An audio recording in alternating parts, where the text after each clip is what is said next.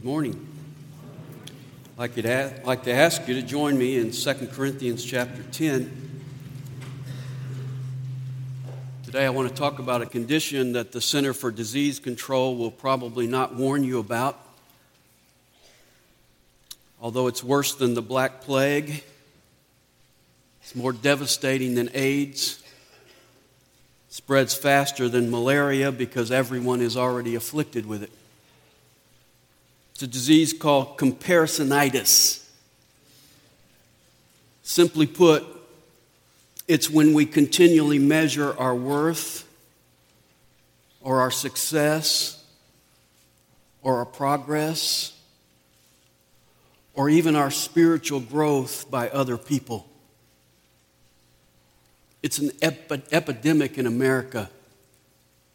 I like my Toyota till I see your Lexus. I like my house till I see your mansion. I like my income until I find out what yours is.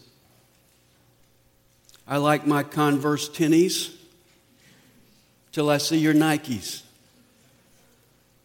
I like my kids.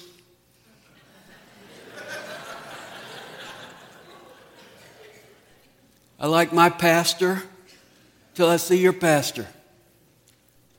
It's not a new disease. It's been around since the beginning of mankind. And Paul addresses it in 2 Corinthians chapter 10, where he is being measured and compared to and criticized. And notice what he says in verse 12. For we are not bold to class or compare ourselves with some of those who commend themselves, but when they measure themselves by themselves and compare themselves with themselves, they are without understanding. If you are suffering from comparisonitis, it's my prayer today that in this message you will be helped to diagnose it and discover that God has a cure. First of all, I'd like to talk about the symptoms. What are the warning signs? Number one is an inflammation of the ego.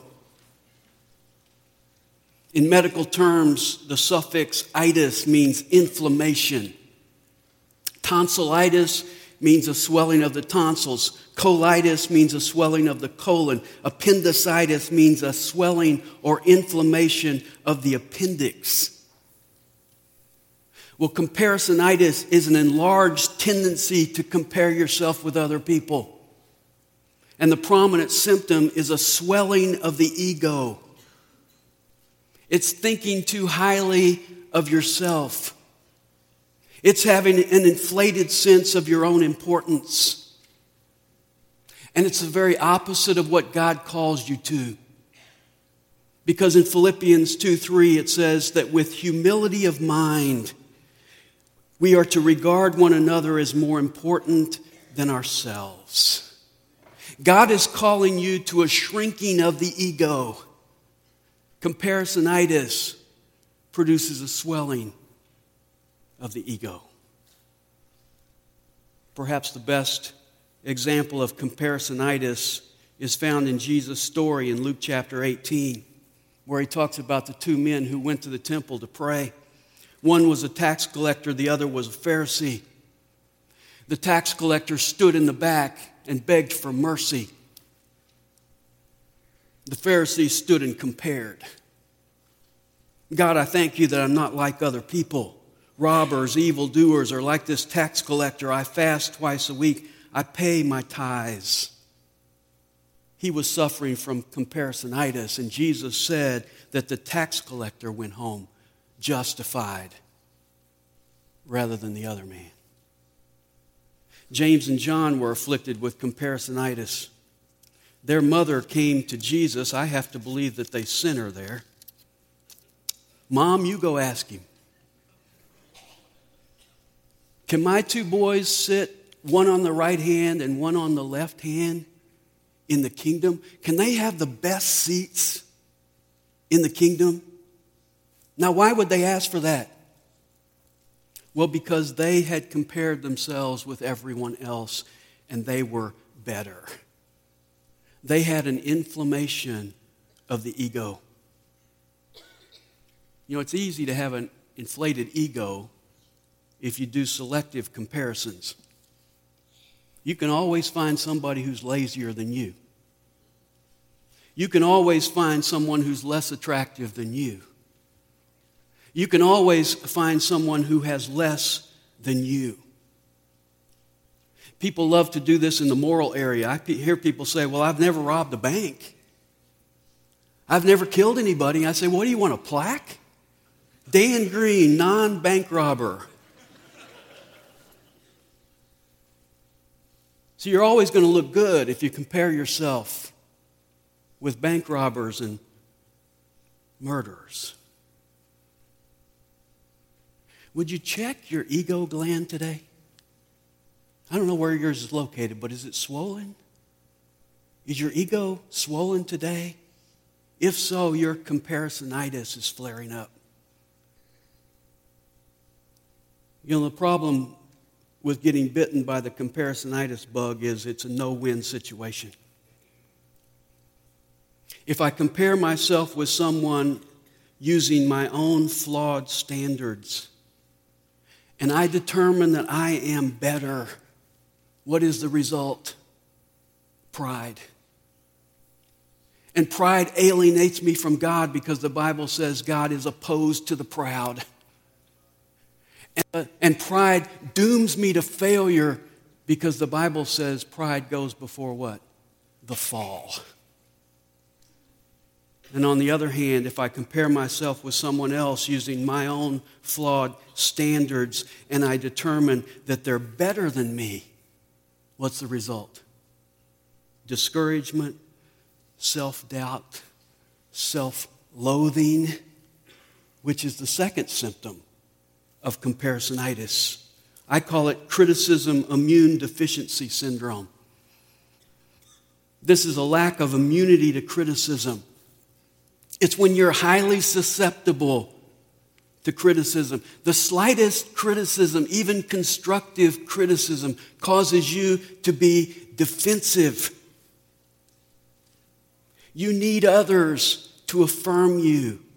You need others to tell you you're okay because you really don't know who you are. And when they don't affirm you, you feel inferior. The acronym for this is KIDS, because it usually starts when we're kids. We call it peer pressure. We start comparing ourselves to our classmates. We compare our complexion, our size, our clothes, our athleticism, and then it carries over into adulthood, and we continue to compare. It's like the boy who was in love with a girl, and he said, Susan, I know I'm not as good looking as Ronnie Jones, but I really like you, and I know I'm not as muscular as Ronnie Jones, but I'd like to go out with you, and I know I'm not as clever as Ronnie Jones, but will you spend time with me? And Susan said, sure, I'd like to hear more about this Ronnie Jones.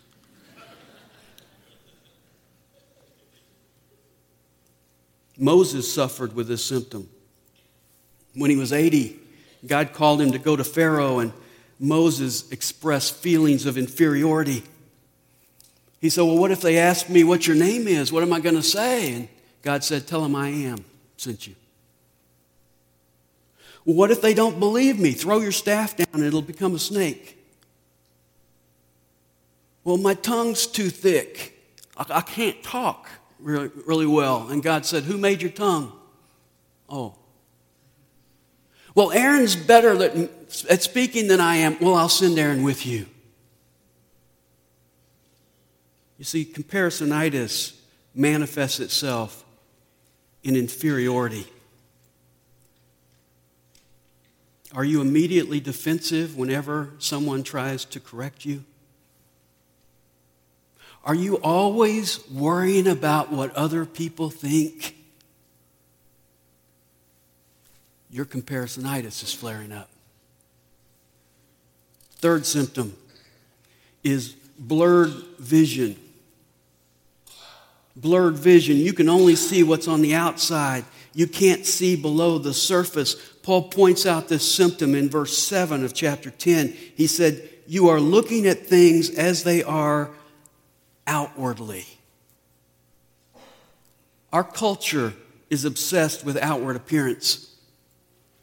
You check out at the grocery store, you see the gossip magazines, and they've got airbrushed images of Brad Pitt and George Clooney and Matthew McConaughey, and you say, I don't measure up.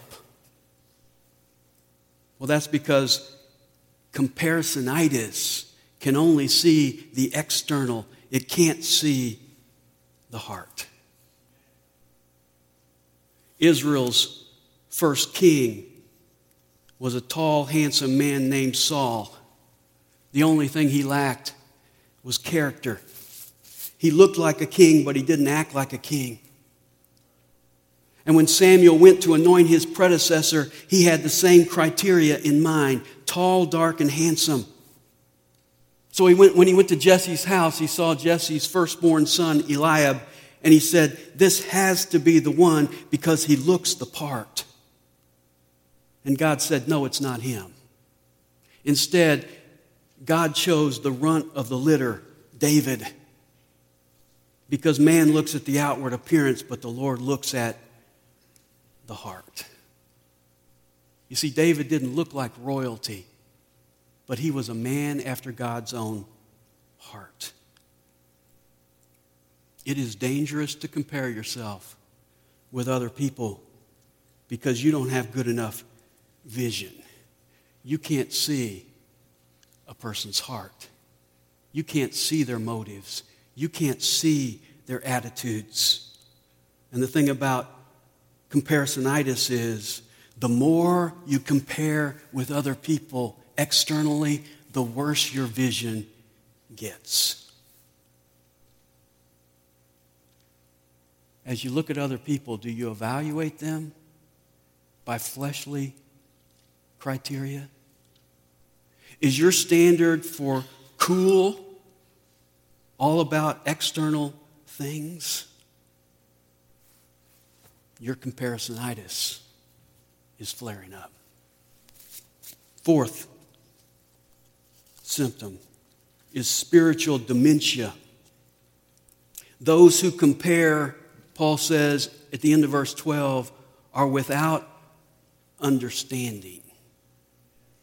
You see, it's not only wrong to compare, it's dumb to compare. I heard about a guy who had the job of blowing the factory whistle every day. At 7 a.m. and 5 a.m., he would blow the whistle. He took his job seriously, so every morning as he walked to work, he would stop at the furniture store in that small town, and he would set his pocket watch by the grandfather clock in the window. He did this for years, and then one morning as he was going to work, the shop owner happened to be on the sidewalk. And so the man asked, how do you keep your grandfather clock so accurate? The shopkeeper said, that's easy. Every day I set it by the factory whistle.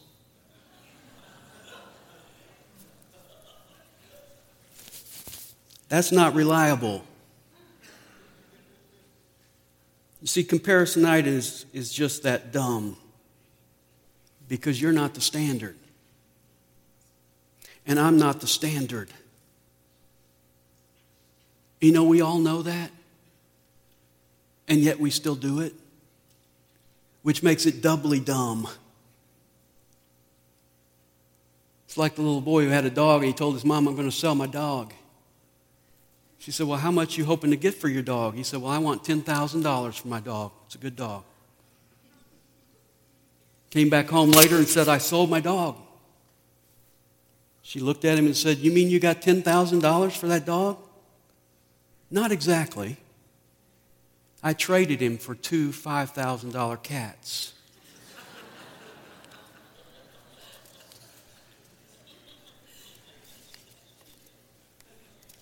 Are you basing your value on the standard of other people? That's dumb. But that's comparisonitis. Martha's a great example of that. She compared herself to Mary. I'm working and she's lazy. It's obvious. In fact, she thought it was so obvious that it justified her being judgmental, frustrated, bitter, and demanding. In fact, she thought it was so obvious that Jesus was dumb not to see it. And so she commanded Jesus, tell her to help me. That's pretty dumb. You ever find yourself commanding God? You're dumb. Jesus set her straight because Jesus sees what? Jesus sees hearts. So the warning signs of comparisonitis are blurred vision. We can only see the outward appearance. It's spiritual dementia. We think dumb thoughts so that we look at other people and we either have an inflated ego or an inferiority complex. Second is the cause. What's the root cause of comparisonitis? Well, the underlying motive, the underlying drive behind comparisonitis is jealousy. It's envy. And let me show you a passage. Look at James chapter 3. James chapter 3 and verse 13. Who among you is wise and understanding? Now, comparisonitis is a lack of understanding. So he says, who is understanding? Let him show by his good behavior his deeds in the gentleness of wisdom. But if you have bitter jealousy and selfish ambition in your heart, do not be arrogant and so lie against the truth. This wisdom that's associated with jealousy is not that which comes down from above, but is earthly, natural, and demonic. For where jealousy and selfish ambition exist, there is disorder and every evil thing. The cause is envy, and where does envy come from? He says it's earthly, coming from the world, it's natural, coming from the flesh, and it's demonic, coming from the devil. Envy is that green-eyed monster that comes directly from hell. You see, comparisonitis is not just some little issue that we all live with. It's not, hey, it's no big deal. It's not, hey, it's just a part of life. It's based in jealousy, in envy, and it comes from the enemy to destroy us. And when it comes, it leads to disorder and every evil thing.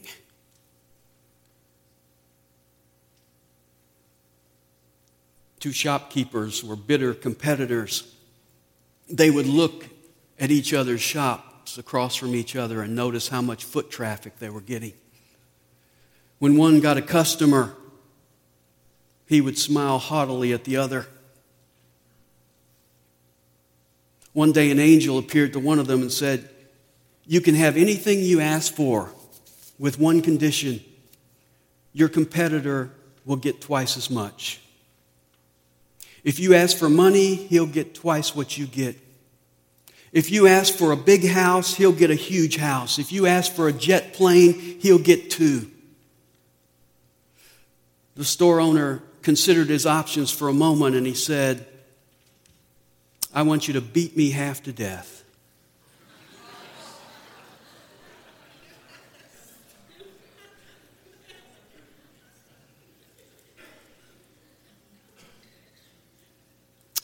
You know, the devil convinced Eve to eat the forbidden fruit. And when you think about it, she had everything. But he convinced her that she didn't. And it wasn't really about the fruit. It wasn't, hey, I've never tasted a mango. It was about envy. Because the devil said, if you eat the fruit, you will be like God. She was envious of God. And that's what led to the first sin. Comparisonitis is what caused Cain to kill Abel. He was jealous that Abel had a better, more acceptable offering than he did. Joseph's brothers were afflicted with comparisonitis. They were jealous of Joseph. He got the multicolored coat. He was the favored son. And it led them to sell him to slave traders. In fact, envy sent Jesus to the cross. Speaking about Pilate in Matthew 27:18, it says, "For he knew it was out of envy that the Jewish leaders had handed Jesus over to him." It's an epidemic. We all have bouts with it. Some have chronic comparisonitis, and some of you are in critical condition, pun intended. We watch TV commercials that tell us we have to have the newest, the best, the improved. We catch ourselves peering over the neighbor's fence. We watch our favorite car go by and we say, "That car is me."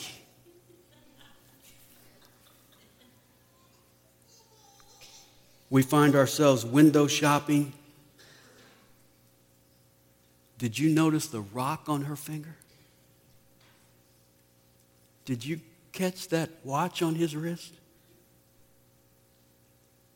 When your friend says, "I'll get the coffee," and he pulls out a wad of hundreds and he flips through them to get to the 10, you go, got to get me some of that. When someone else gets the promotion, when someone else is living your dream, the monster salivates and poises to pounce. William Arthur Ward said, "Blessed is he who has learned to admire but not envy, to follow but not imitate, to praise but not flatter, and to lead but not manipulate." How do you do that? How do you admire but not envy? Well, that's the prescription. What is the remedy for comparisonitis? I've listed 4 things. You could probably add to this. Number 1 is celebrate your uniqueness. Celebrate your uniqueness. God made you different from any other person in history. You are an original, handmade by God, one-of-a-kind person. And you have no duplicate. The little swirls on the skin on the end of your fingers are not duplicated in any other of the 6 billion people on this planet. Your DNA is unique to you. The pattern of your eyeballs is like no one else. Even the shape and size of your ear is unlike anyone else's. In fact, I don't mean to offend you, but I will. You even smell different than other people. And if you don't believe me, go home and ask your dog. That's why the police use dogs to find lost people. Here's a piece of his clothes. Smell it and go find him. Why? Because he doesn't smell like anybody else.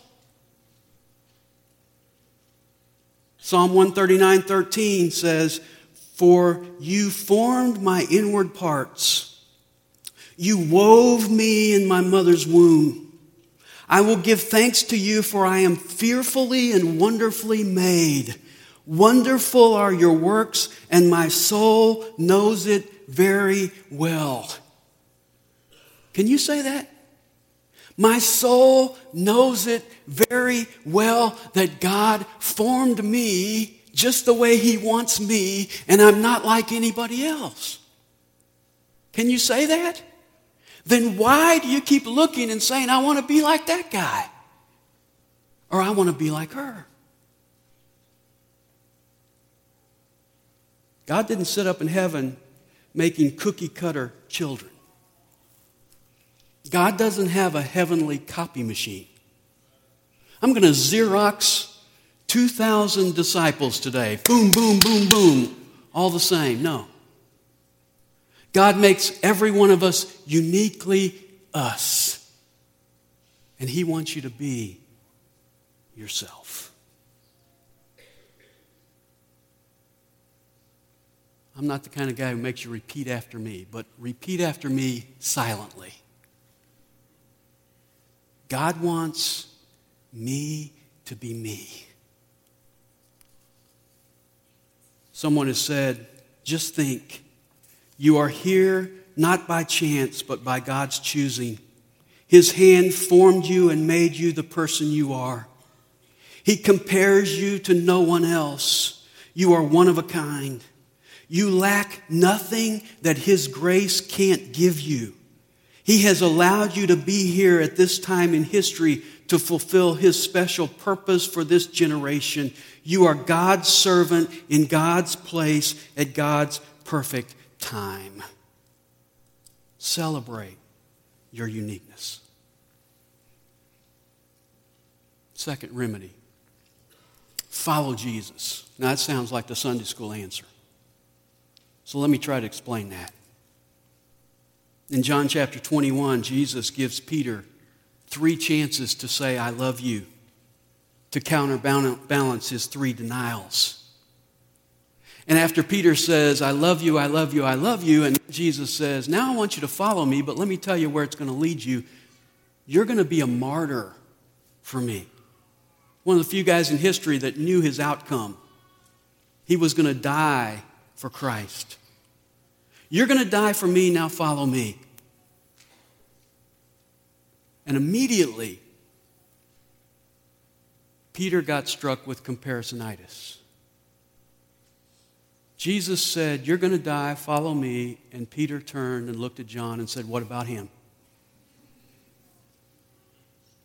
And Jesus said, if I want him to live till I come back, it's none of your business.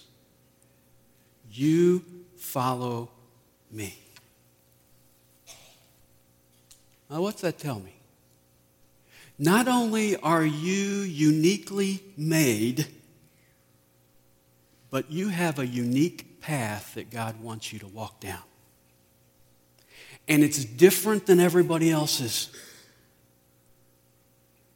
You see, comparisonitis says, why does he get to live long and I'm dying? Why are my kids struggling and his are productive?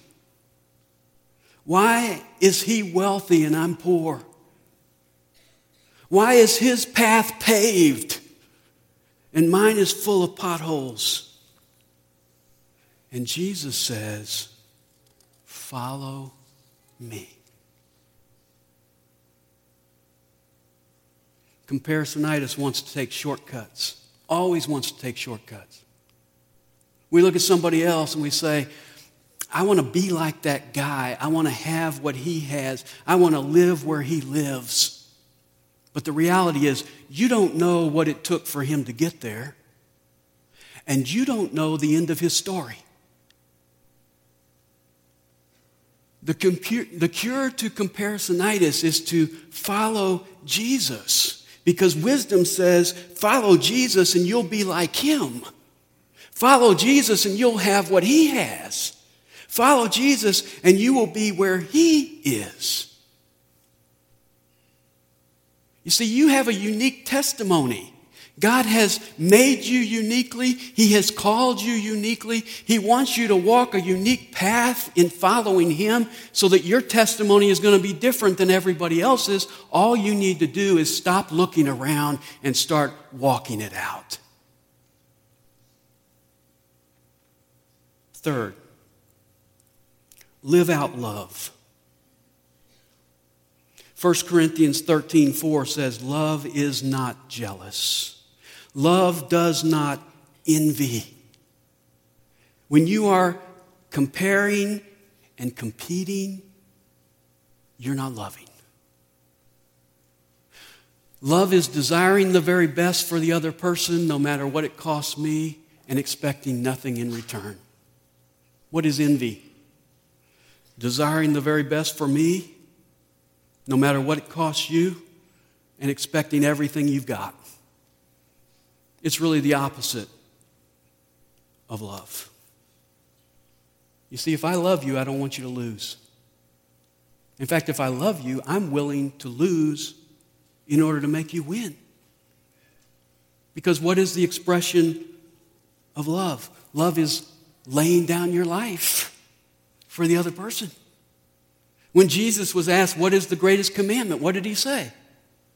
Love the Lord your God with all your heart and soul and mind, and love your neighbor as yourself. And he said all of the law and the prophets are summed up in those two commands. That's it. You don't need anything else. If you love God and love your neighbor, you don't need any commands.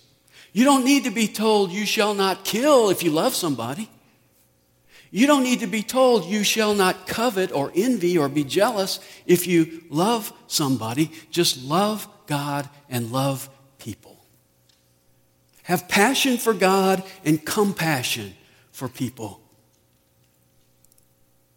1 John 4 says, God is love. The isness of God, the essence of God is love. And Jesus is the personification of that love. So if we are following him, the characteristic of Christ's followers ought to be that we are loving as well. Envy is the opposite of that. Fourth, find your identity in Christ. This is real simple. Simply means that my identity is not found in externals. I am not my career. I am not my possessions. I am not the opinions of others. I am not the label on my clothes. I am not the car that I drive. Ladies, you are not the logo on your handbag. Men, you are not the size of your flat screen TV. You see, if my identity is found in externals, my position, my power, my possessions, my prestige, my pleasure, then I will sooner or later be massively disappointed. And then I will be in need of something else to make me worthy or valuable. And whatever it is, and whenever I get it, it will only be a matter of time until I need something else or someone else or somewhere else to give me self-worth, self-value, significance, which it never will because it never can. And so I'll always be saying, I want what you have. I want what he has. I want what she has, because I will have an unquenchable quest for significance and value. And external things will never fill that for me. But if I see myself in Christ, if I see myself as whole in him, complete in him, forgiven in him, restored in him, redeemed in him, reconciled in him, blessed in him, empowered in him, equipped in him, gifted in him, fulfilled and satisfied in him, with peace and purpose, overcoming in him, victorious in him, loved unconditionally in him. If I see myself, as Ephesians says, as God's poema, as God's masterpiece, then I don't need what you've got. And I don't need to compare myself with you. I can be totally happy for what you have that I don't, because I've got everything I will ever need and more in Jesus Christ. Our mistake is so often that we have a scarcity mentality. I grew up in a home with two brothers, And so oftentimes when there was a pie in the house, we were very careful to monitor the pie and who got the pie and how much pie they got. In fact, with my older brother and I would say, our mom would say, there's one piece of pie, you guys split it. Our motto was, you cut, I pick. Because I didn't want to get less than he got.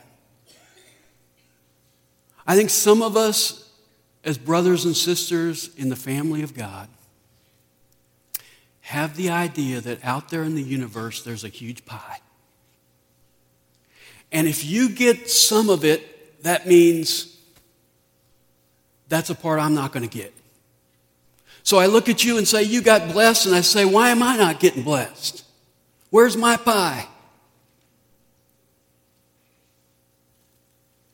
We have a scarcity mentality. Do you know what? The Bible teaches us an abundance mentality. His grace, His mercy, His blessings are infinite. There is more than enough. And if you get some, it doesn't reduce the pie. It's still there for us. Let me conclude by saying this. Comparisonitis is a psychosomatic illness because it's all in your mind. And so the antidote is, as Paul tells us in verse 5 of this chapter, to take every thought captive to the obedience of Christ.